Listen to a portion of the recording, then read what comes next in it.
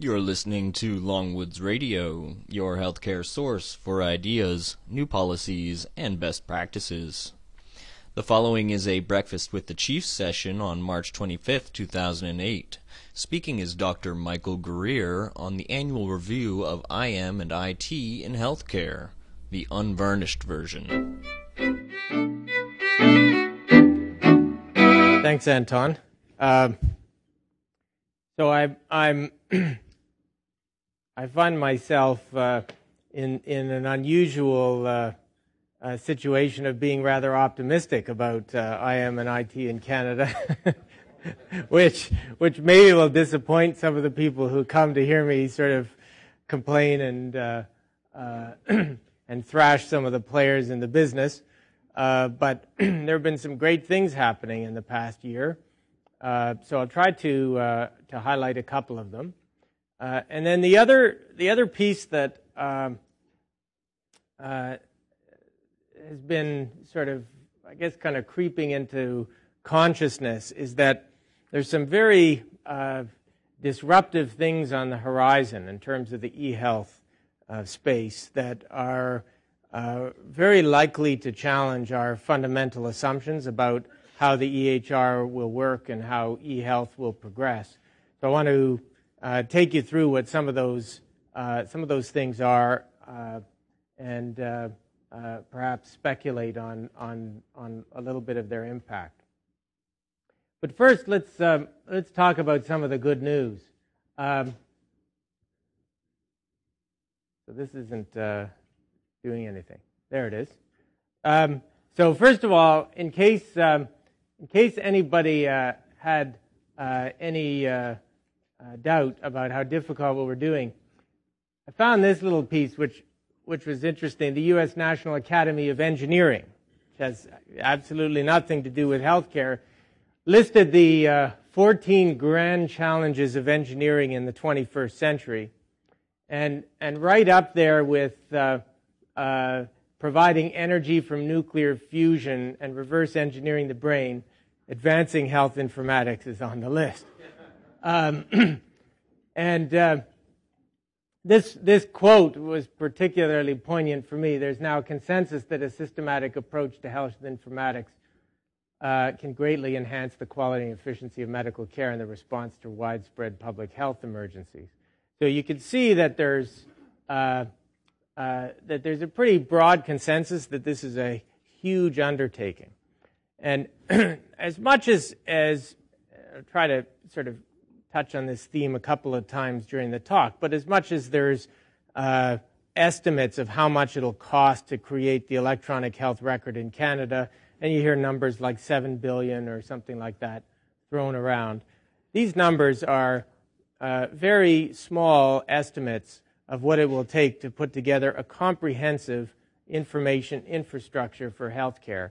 We're probably talking about spending in the order of 5% of total healthcare spending on an annual basis.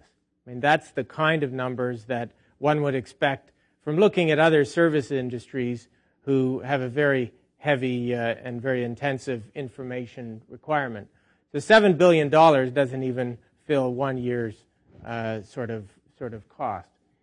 And I hope that we'll talk about some of the things beyond electronic health records in the sort of more traditional sense that still have to be addressed.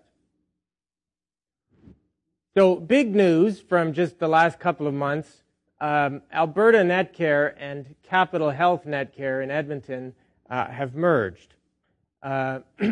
These were both based on the same platform, and they've now pulled them together into a single platform.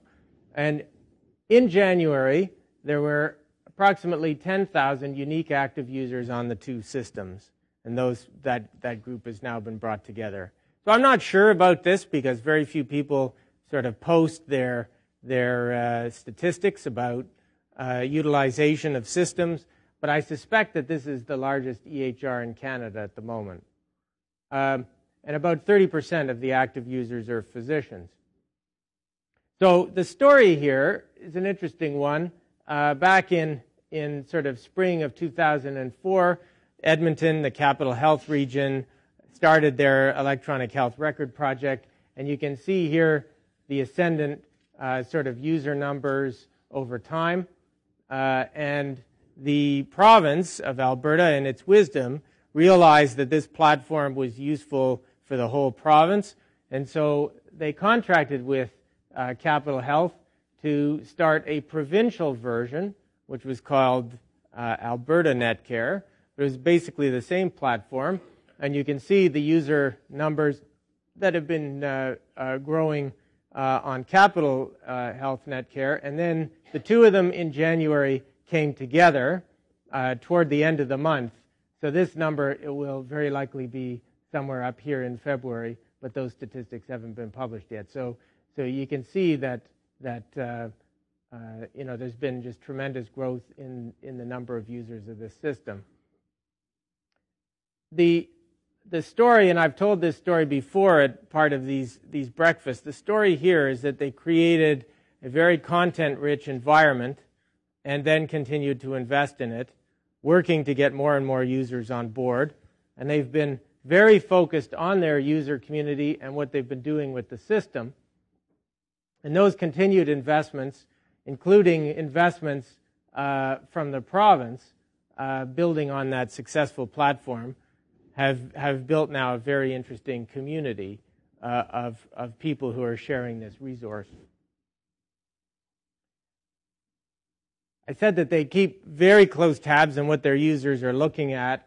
This is one graph that shows some of the things that people are looking at on the system. This is 1 month's data from January. The degree of detail that they have on what people are looking at is phenomenal.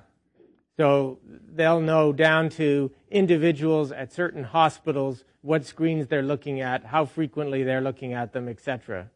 That allows them then to compare what's happening in different hospitals and to be able to quickly tell that, gee, this hospital doesn't have a very good training program, or this hospital doesn't have a certain sort of content online that would be helpful. So if we bring that content online, we'll bring more users online. This is very much the kind of strategy, this is an internet website type of strategy for bringing more eyeballs to the page and using that kind of an approach to bring their users on board. The other interesting thing is that when you have an active user community and you're following this kind of information, the whole idea of a clinician focus group becomes obsolete. And this is one of the real challenges of starting a new IT program, is you pull together 20 or 30 clinicians and you get their best advice on what to do. But the fact is that advice is never actually that good. These people get 10,000 opinions on a monthly basis as to what's of value on their system, and then they can then follow those statistics. It's a much better way to understand what is of value. Just to highlight a couple of things, this is lab test results and transcribed reports. The PACS images is an interesting number at about 5,000. I just want you to remember that that's relatively small because I'm going to look at some Toronto information in a minute. And then the Pharmacy Information Network, you can see that there's a very healthy utilization of that system. I've been critical of this project in the past as being one that wasn't very successful, and in fact they've doggedly continued to get this working and useful to clinicians, and I think this shows that they're having some good success. This is an important story as well, because we've had situations where, certainly in province of Ontario, where we've invested in systems that are not being used and haven't been very successful. And there's a tendency to quickly write these investments off as being a massive failure. And that's not smart. The game should be to bring some users into the game, and as soon as the users start to drive the development and modification of these systems, you see some improvement in the use and utilization of that type of thing. So that's a great news story. Oh, I'm going to do it too far. So, what's the Toronto equivalent? Well, the closest we have is Patient Results Online, which is something that the SIMS group has been working on.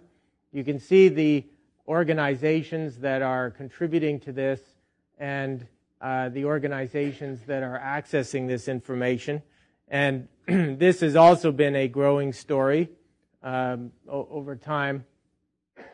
This is the unique users per month on the system up until the most recent month. Although this is showing the right trend line and is definitely good news, one would hope for another 0 on each of these numbers in order to have anything close to rivaling the Edmonton situation. This highlights a couple of things that are important to know. First of all, it's a lot easier for Edmonton to pull something like this off, not because of oil money, by the way, but because they have a single governance structure, and so they can have a single IT department, and there's no debates about standards or what technology or whether it's going to be .NET or WebSphere or what kind of platform it's going to be on. And so Edmonton's been able to move much more quickly. This is a tribute to a whole bunch of organizations that have voluntarily come together to start building this capability. The comment about oil money is an important one. People would die to know how little Edmonton spends and on their EHR agenda. They're being very careful about how they spend money and that sort of thing. And then the equivalent numbers for similar things in Toronto do add a 0 on the end of the numbers. Like, it's a total order of magnitude difference in cost to mount these things in a situation where you've got very complex governance structures around the IT and a lot of different legacy systems to have to deal with. But such is the situation in Toronto. And when I see Matt came in, you were already introduced, Matt, before you arrived by Anton. And I think it's apropos, given this situation, that they put a CIO in charge of the Toronto Central Inn, a former CIO. So this is a big challenge yet to deal with. This thing is not very. There it goes. Okay, and the other point to make is that it's not just users, but it's the content that drives them to the site, and that adding new information to the platform not only causes more users to come to it, but causes the users that do come to it to use it more frequently. Now, this is similar information about the types of reports that are accessed on the system. So, again, I hope you're seeing sort of best practice in action here, looking at what the users are doing, how they're using it, and the frequency is critically important to managing these systems. Note that the imaging numbers are much higher in Toronto than they are in Edmonton as a proportion of the total. Lab tests still feature pretty highly. Transcribed notes are operative notes, procedure notes, progress notes, etc. are relatively smaller compared to the Edmonton situation. I don't really know why this is. I suspect that there's less of this content available on this system than exists in the Edmonton situation. But again, when you have these kinds of statistics, it gives you a great opportunity to try to ask, why is the utilization behavior different in the two situations? So when you start to get this kind of data, again, it speaks to issues of design and where we might want to invest funds to expand these systems. Now, before we get too optimistic, this is the National Physician Survey from 2007, and what it's showing, if you just look down here in the legend, it shows what the doctors the respondents to this survey said was their primary record-keeping system, whether it was paper, combination of paper and electronic, or electronic only. And you can see for the Canadian situation, really a 10% uptake overall for totally electronic records. About 25% are using some form of electronic records. Woefully behind a whole series of European countries who have managed to get way ahead of the game on this. And you can see various provincial statistics here. Ontario very close to the national average. Alberta clearly in the lead on this front as well. I can't move on from this to make one other optimistic remark.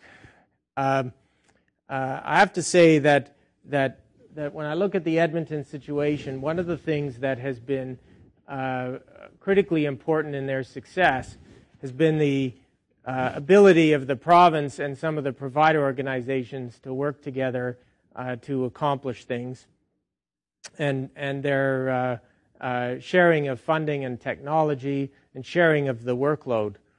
And for the first time, I've seen that spirit of cooperation begin to flourish in Ontario.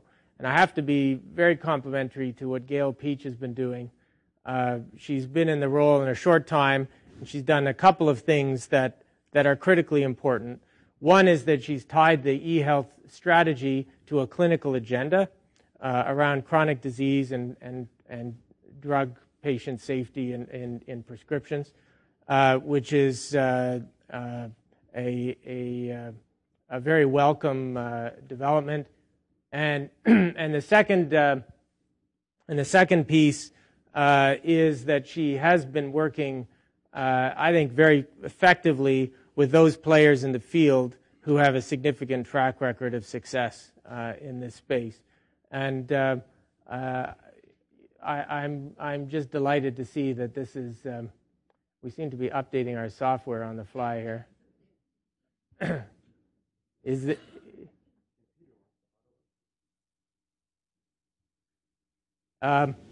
So I'm very optimistic that despite some of the challenges in Ontario with its complexity and diversity of systems, that Gail will be able to break through some of that and start to see some major success in the province. So. Let's talk about some disruptive things that are happening. I was at the HIMSS conference in Orlando last month, and was interested in some of the new things that are coming on the scene. And I was reminded of this book by Clayton Christensen, which was published in 1997. So it's almost it's a little more than 10 years ago. It talked about a phenomenon of what he described as disruptive technologies. And the key definition is the one at the bottom here. Technologies that begin with a weak product performance and have fringe features, usually new, that customers in smaller markets value. So let me try to explain this a little bit more clearly. This is a diagram that he uses from his book, and what he postulates is that for any market there is sort of a performance range which the customer desires. They won't accept performance lower than a certain point, and they won't pay for performance above a certain point. So you could think of things like the amount of storage on your PC or on your iPod as a great example. People won't accept anything below a certain point, but there's a certain top end that, how many songs can you actually put on one of these things? So there is a range. Now, a disruptive technology is a new technology that is unable to fall somewhere in this zone. So it functions below the minimum performance. So take, for example, a great example from the IT world was when flash memories were introduced. They didn't work very well, and they lost. Initially, when you turned the power off, they lost their memory and that sort of thing. So they were used in small applications, in toys and stuff like that, and they really weren't very useful in a sort of computer setting. But what often happens is that they develop in a very different market that has a very different price point, and as they develop that technology and it improves over time, it starts to get to the point where it can start to compete at the bottom end of the of this sort of market curve. And over time, this product sort of invades and overtakes the existing product market. So other examples take in the sort of software business. If you look at Microsoft's history, Microsoft has been very good at staying, being sort of the best in class in the Office market and in the operating system market. But they've had a number of things that have sort of been in almost the toy space, okay, which have threatened to subsequently invade into their market. So a great example of that was the Internet, which Bill Gates sort of missed the significance of the Internet, and Internet Explorer, which now has become fundamentally part of the operating system of a machine. But Netscape was just such an invader, okay, and he and his company needed to spend untold billions of dollars to fight that off and actually just take it over. And now we see Google doing a similar type of thing with their sort of distributed Office products.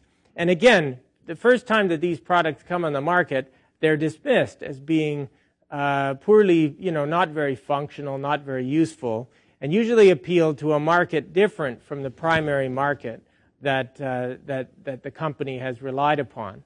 But in that sort of relatively protected environment, it develops better functionality and features, and most importantly, a very low price point, which then gives it enough bulk to then invade into this larger market. So, why am I talking about all of this stuff? There seem to be a number of e-health things that are happening at the moment that are very likely to completely overtake our current understanding of the electronic health record and the architectures that we've been playing with over the last 5 years. So while we hear that the EHR is going to take 5 years or it's going to take 10 years, and you hear all kinds of different predictions about it, in the way that we've conceived it at the moment, I suspect it will never happen, that it'll be completely overtaken by a different set of models. And so let me just throw out some things that are challenging that current model. Let me just finish up on the disruptive piece, just to add at a couple of points. I think I've touched on those. But this is an important point here, is that by the time the disruptive technology meets that minimum performance, the leading players aren't able to catch up and will ultimately lose positions of leadership. So again, some of the companies, I hear people say things like, oh, well, gee, we're going to buy Cerner and we're going to buy Epic because you can't go wrong with those companies. Like they're the leading market share. And I think I said that to Jeff Lozon in the early 90s when I said WordPerfect has got to be the standard at St. Mike's. It's the leading market share. It has an unassailable position in the market. I learned the hard way on that one. So while we're talking about Microsoft, they launched their Amalga Hospital Information System at HIMSS. Now, you may not have heard much about this because they're focusing this on developing markets. It will not be marketed in North America or Europe. Complete electronic medical record. So it's got all the sort of clinical stuff as well as finance and some of the back office types of systems, all built on scalable Microsoft technology. So a very modular kind of architecture built on these more modern platforms. Now, I saw this being very interesting. I think they're probably marketing it in developing economies rather than in the G7 because the system would not meet the discerning sort of requirements of North American customers at this stage. The Cerners and the Epics probably have, and I don't know this, I'm speculating, probably have a much better user interface and a better developed environment. So they're going to sell to these other players. They're going to work in a much lower priced, a lower cost tolerant environment where the Cerners and the Epics can't compete because they're too high cost.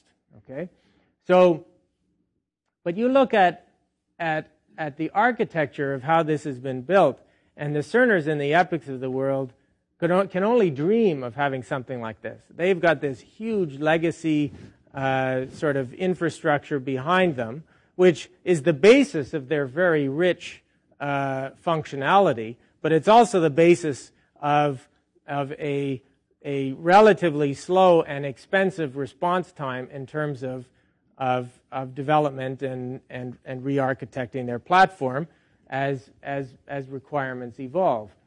So I'm simply asking a question as to whether this is an example of the beginning of a disruptive strategy for Microsoft to spend the next number of years developing this product to get it to a point where it meets the minimum requirements of the North American market and then bring it onshore. I have no clue if that's what they're doing. I just wonder if that's what the agenda is. The other thing to point out is that when you look at the very best players in the health informatics market and how much they're spending on research and development on their products, it's usually in the neighborhood of a couple of $100 million a year. Not much. There's not many companies that are able to mount an R&D effort that's much larger than that. Cerner, which is one of the largest companies, I think their annual revenues are about $2 billion, and I think their R&D budget is somewhere in the neighborhood of $300 million a year. So that's sort of one of the leading players in the market, and they have a very good product. To a company like Google or Microsoft, $200 or $300 million a year is a very small number.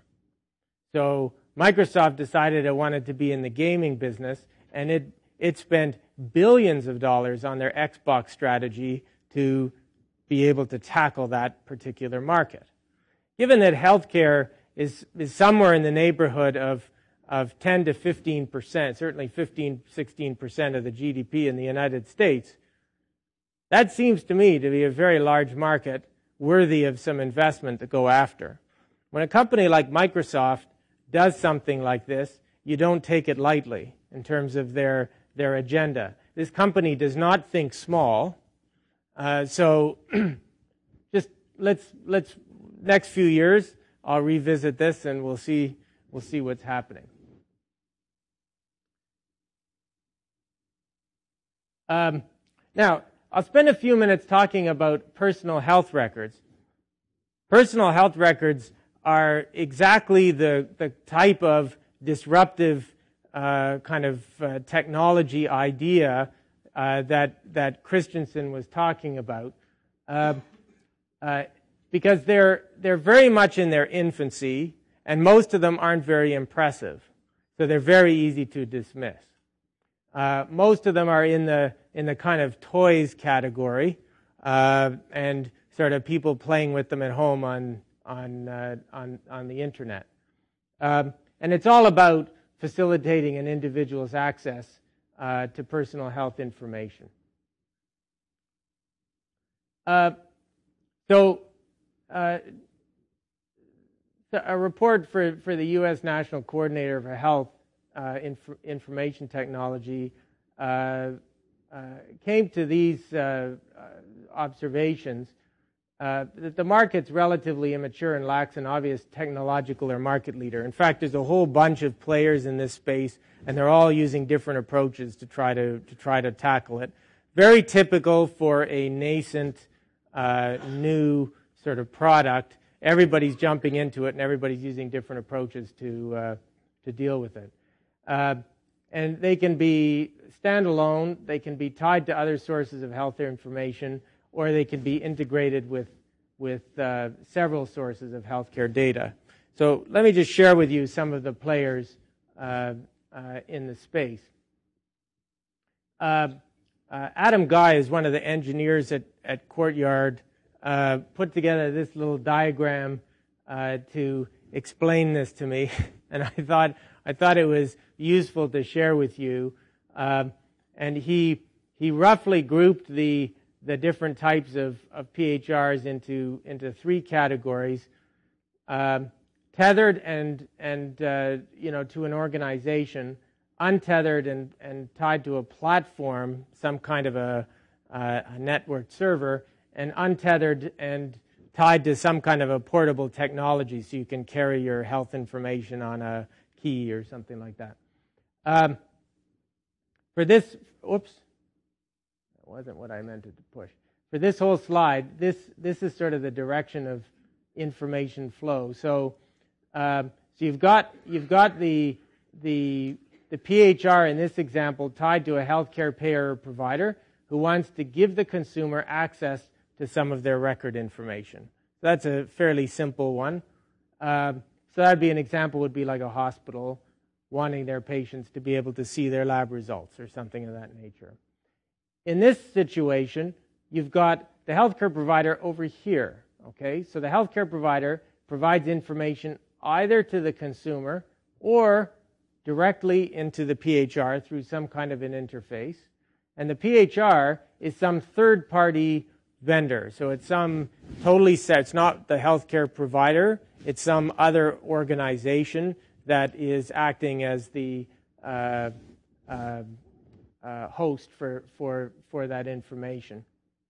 And then the healthcare provider can access this information with appropriate permissions. And the security and privacy approaches to this are all over the map. Again, there's no standards yet.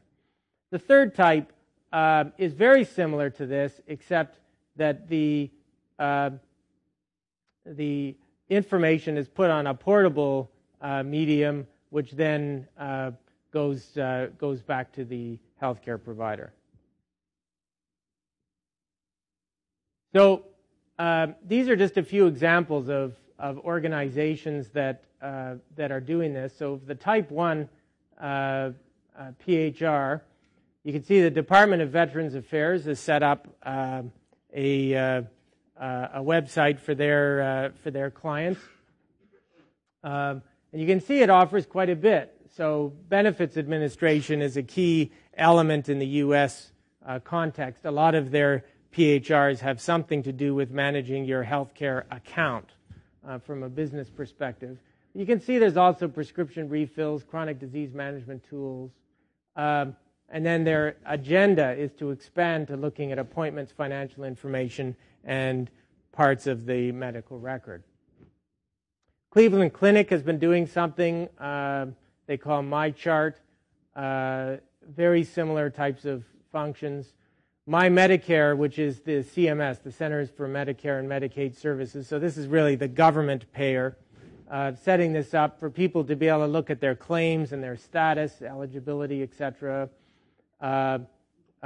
information on prescription drug plans, and that they can modify their drug list and pharmacy information. So there is some interaction with the patient here, and that they can order summary notes.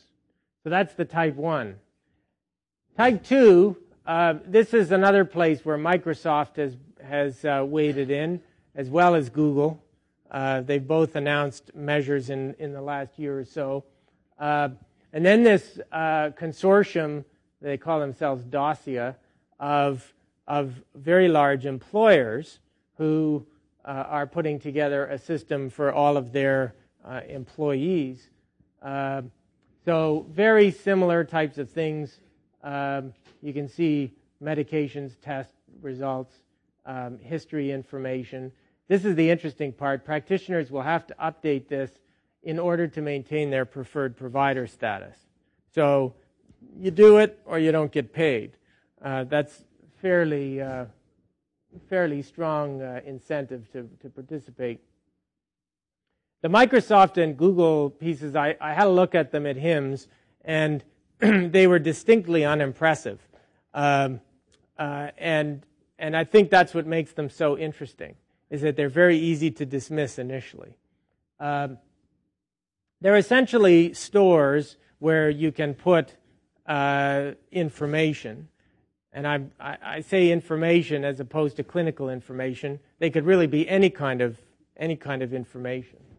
And they have an API which allows developers to do all kinds of things with it. So it's very much a platform as opposed to an application sort of ready for use. It can be used right away, but it just shows there's no real user interface to speak of. It's kind of a list of documents and a list of results, which you can order sort of chronologically or alphabetically or that sort of thing. So it's, when I look at how much time has been spent over the last 20 years figuring out how to present clinical information to practitioners so that it's useful, it's presented in a useful way, and then I look at this, it's almost going back to a paper chart where there's a document, which is each page that's sort of put together in the chart.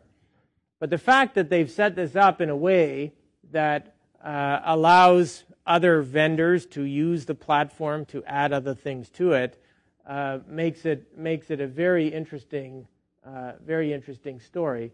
I suspect that many people will do the same thing that I did. They'll look at it and say, "There's nothing here really, so I'm not going to worry about it." And again, these two companies don't have a reputation for doing frivolous things and then not following up on it. So very interesting to see how this will evolve.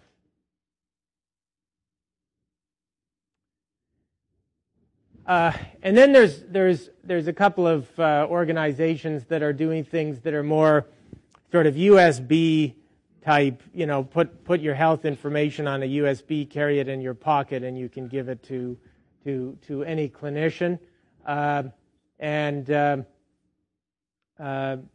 You know, as you can imagine, the challenge is getting this information from the provider organization to actually get it onto this platform.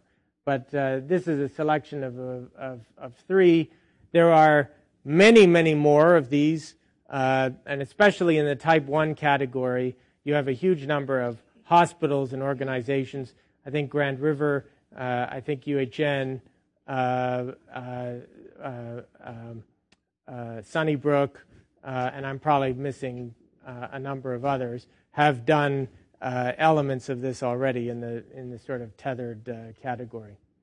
So, not sure where this is going exactly, but the potential to capture the baby boomers into the electronic health record business and to have them start to drive the way this develops is I think, a very compelling story.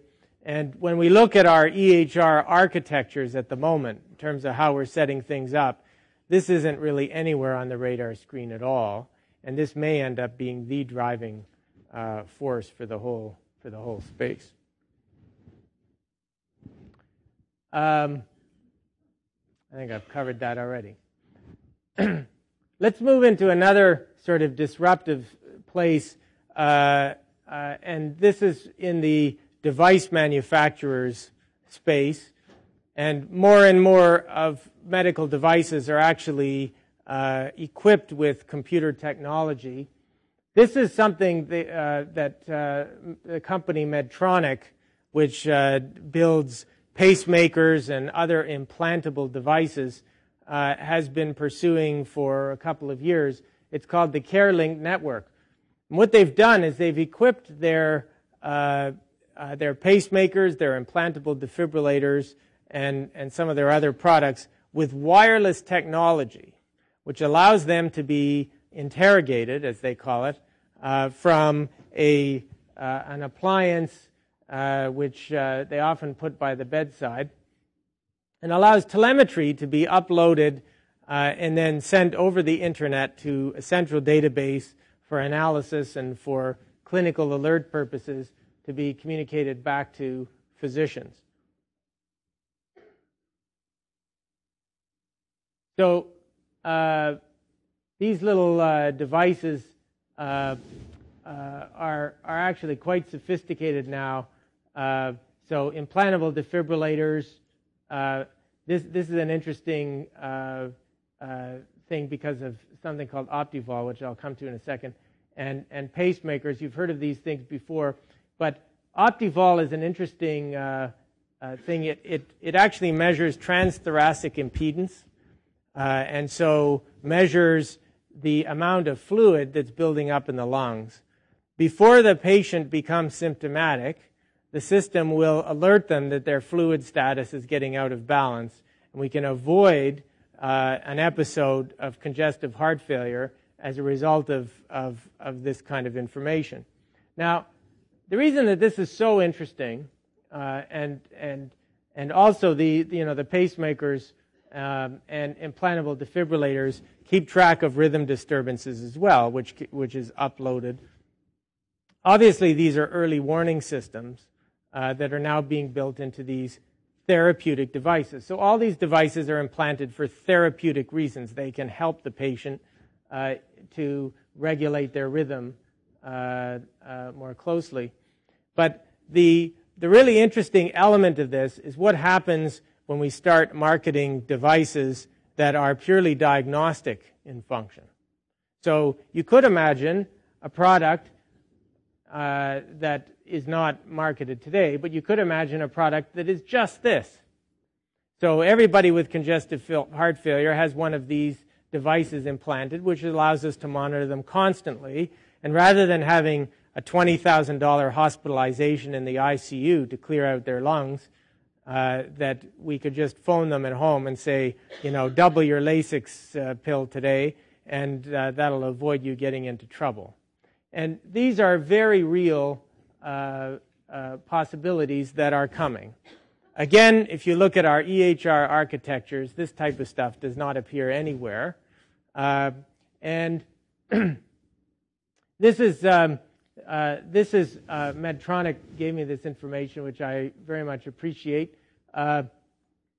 Looking at how many patients are now part of their CareLink network and are regularly uploading clinical telemetry to their data centers. There's one in Chicago and one in Europe.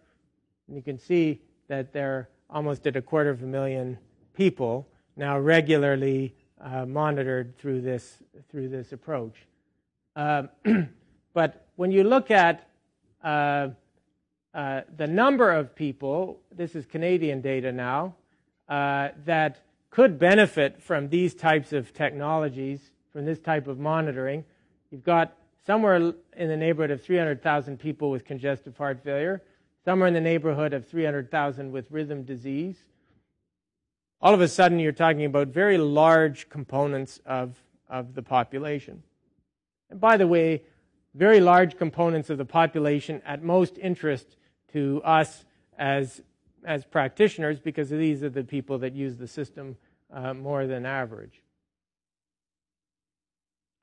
So I'm just going to keep moving through sort of disruptive forces. This is Brian Postal's report on wait times. There was a little piece in there that hasn't had a lot of attention. He talks about many industries and businesses using queuing theory and industrial practices to streamline their processes, and that this is rare in healthcare. We've not sufficiently exploited the academic resources available to us from business management schools or industrial engineering. And then he also talks about this concept of surge capacity to be able to essentially tie supply of services to demand more effectively to be able to get rid of wait lists. Well, I have very bad news for all of us in the healthcare system, and I'll try to back it up in a second. And the bad news is that the wait times that we have in our system are whatever we choose them to be. And many of our wait times, and I say this with some nervousness given that the wait time czar is in the audience, but many of the wait times that we have in our system are stable. They're not getting longer and they're not getting shorter. And basic sort of understanding of queuing theory tells you that our supply of services and the demand for those services is in perfect balance. If the wait list isn't changing in length, then we're in perfect balance. So then why do we maintain that long waiting list? I mean, there's no real reason to just maintain that long waiting list. It just stays stable like that for ages and ages. And it just shows that we don't really understand well some of these issues about queuing theory, industrial engineering, surge capacity, etc. And there's a really interesting article in Healthcare Policy just on this. Patrick and Putterman from BC looked at this, and they looked at scheduling algorithms and how we decide to schedule our patients. I encourage you to read the paper, but they talk about the complexity of doing scheduling when we've got patients categorized into priority classes with different service time targets, multiple equipment, different courses of treatment, with multiple events during that treatment, and resources spread across a wide geographic region. So who do we ask to come up with the scheduling algorithms for our healthcare system? We all know that the czars of scheduling are in fact the clerical people that answer the phones and the secretaries that do all the work. And they do this without any tools whatsoever. So we get what we get as a result of that design feature of the system. They put together a very simple sort of scheduling algorithm for ensuring that nobody exceeds the wait time target. You can read this. It's very simple. My slides will be available later if you want to dive into this in more detail. But this is the important point. Research shows that it's never advisable to book patients beyond their wait time target. Doing so does not avoid the need for overtime. Instead, it just delays when it's needed. Optimal scheduling policy remains optimal regardless of the number of priority classes, the specific wait time targets, etc., etc. I mean, the gist of this is that we're not actually managing our resources very well. We try to schedule patients in a very static way. We decide that somebody is sort of slotted in for surgery in advance, and then we just sort of take what comes after that, and we make no effort to try to coordinate resource allocation across different parts of the system. So I was struck to think about, well, how does the airline industry do this? And there's a very interesting paper on dynamic airline scheduling that came out of MIT now almost 2 years ago. And just looking at how to do this, there were some really interesting points that came out in this paper. Demand forecast quality for a particular date improves as the date approaches. So I started looking at that, and I was thinking about my days as in hospital operations, and I was thinking, well, how much did I think about the demand that my organization or my department or my hospital was going to be facing 2 weeks out from where I was, or 4 weeks out, or 6 weeks out? In fact, as a COO, had no visibility at all as at an organizational level as to what kind of demand for services I would be facing at some point in the future. We have very little future orientation in healthcare because we've convinced ourselves that the emergency cases and that sort of thing make things entirely unpredictable. If you want to talk about unpredictability, airlines face this constantly with weather as obviously a very big issue, and then equipment failures and that sort of thing. So, very interesting statistics looking at Air Canada and WestJet and their load factors. Now, load factor is the percentage of their seats that they fly that are filled with a living, breathing, and most importantly, paying passenger. And you can see that they've been setting records year after year after year if you've been reading about what they've been doing. And it's because they've been doing very dynamic scheduling in advance and load balancing across the various parts of their system. This is a screen that I face on a weekly basis. So this is looking at Air Canada's website and how they manage flights. This is Toronto to New York, and you can see the various sort of fare classes here. If you look across the top, you can find out which day has the lowest price, and then of course you can see sort of the price differences. Now these are the same planes going between the same 2 points, and if you travel at 1:30 that day, you pay $3.39, and if you travel at 2:30, you pay $5.97. Now, you look at that, and your immediate reaction is, well, why would it be such a huge difference in price? $250 difference between 1 hour difference in flying time. Well, the obvious answer, of course, and then of course, God help you if you're waiting till 4:30. And the obvious answer is this is almost a full plane, right? They're selling the last couple of seats on that plane. This plane has lots of space left on it, okay?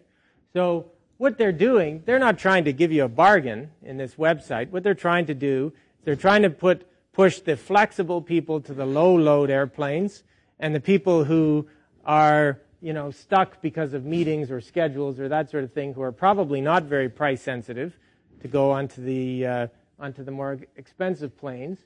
And they've been very effective at managing this and improving their load factors and their profitability. And both airlines have actually been quite profitable the last few years, despite record high oil prices, which is actually quite impressive. So their ability to do this, and by the way, this is completely dynamic. If you log into this same screen tomorrow, the prices will be different. Okay, and the day after and the day after. So this is real-time changes in their load in their pricing based on their load predictions. But they also do other things. They will swap out equipment.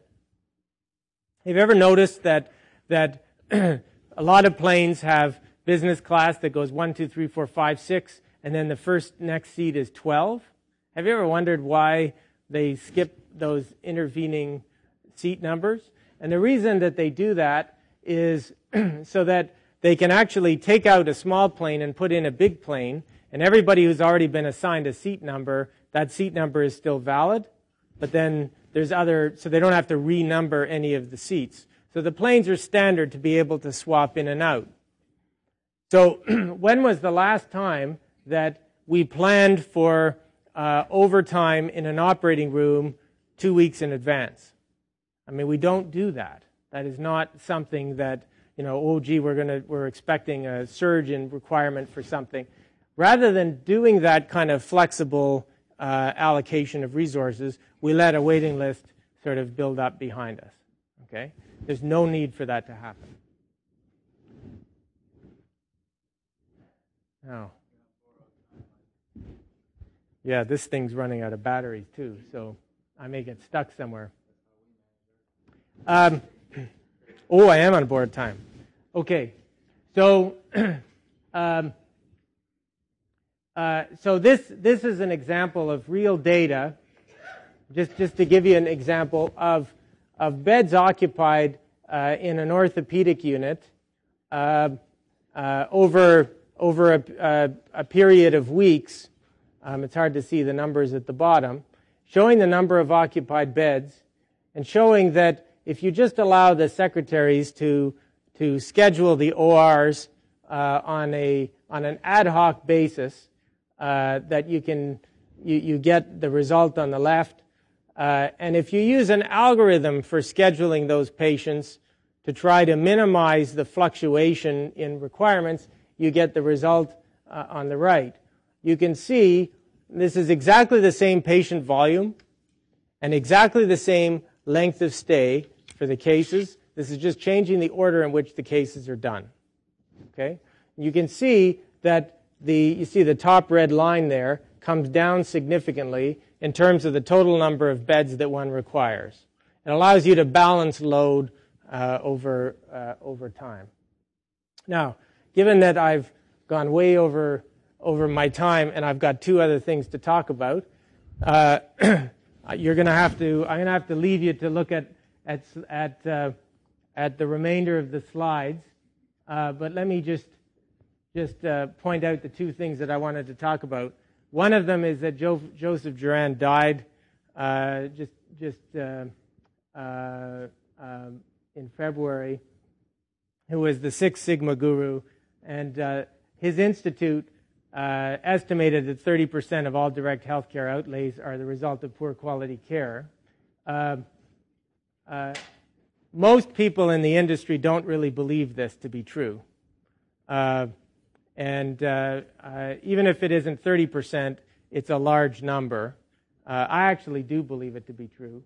But the opportunities are huge, and we need to build our information systems to be able to do this. There's a few slides here on this issue, and I'm just going to skip through them. And I just end with a couple of concluding remarks.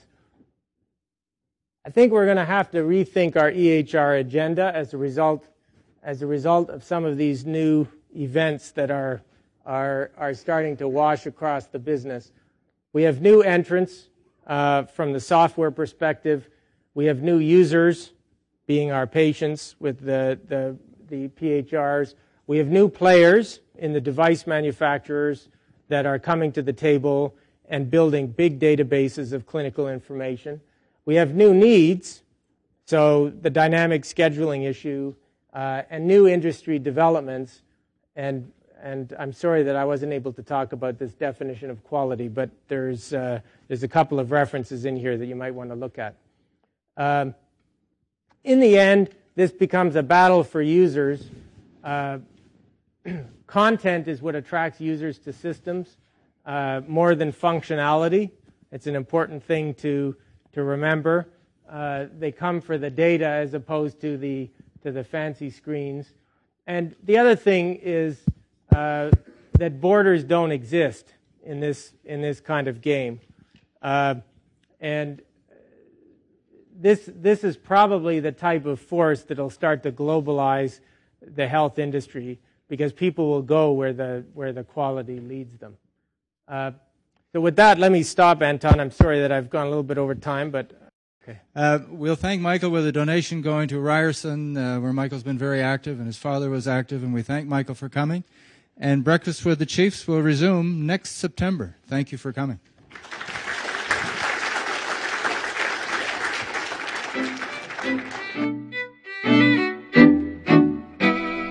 This has been Longwoods Radio. Thanks for listening.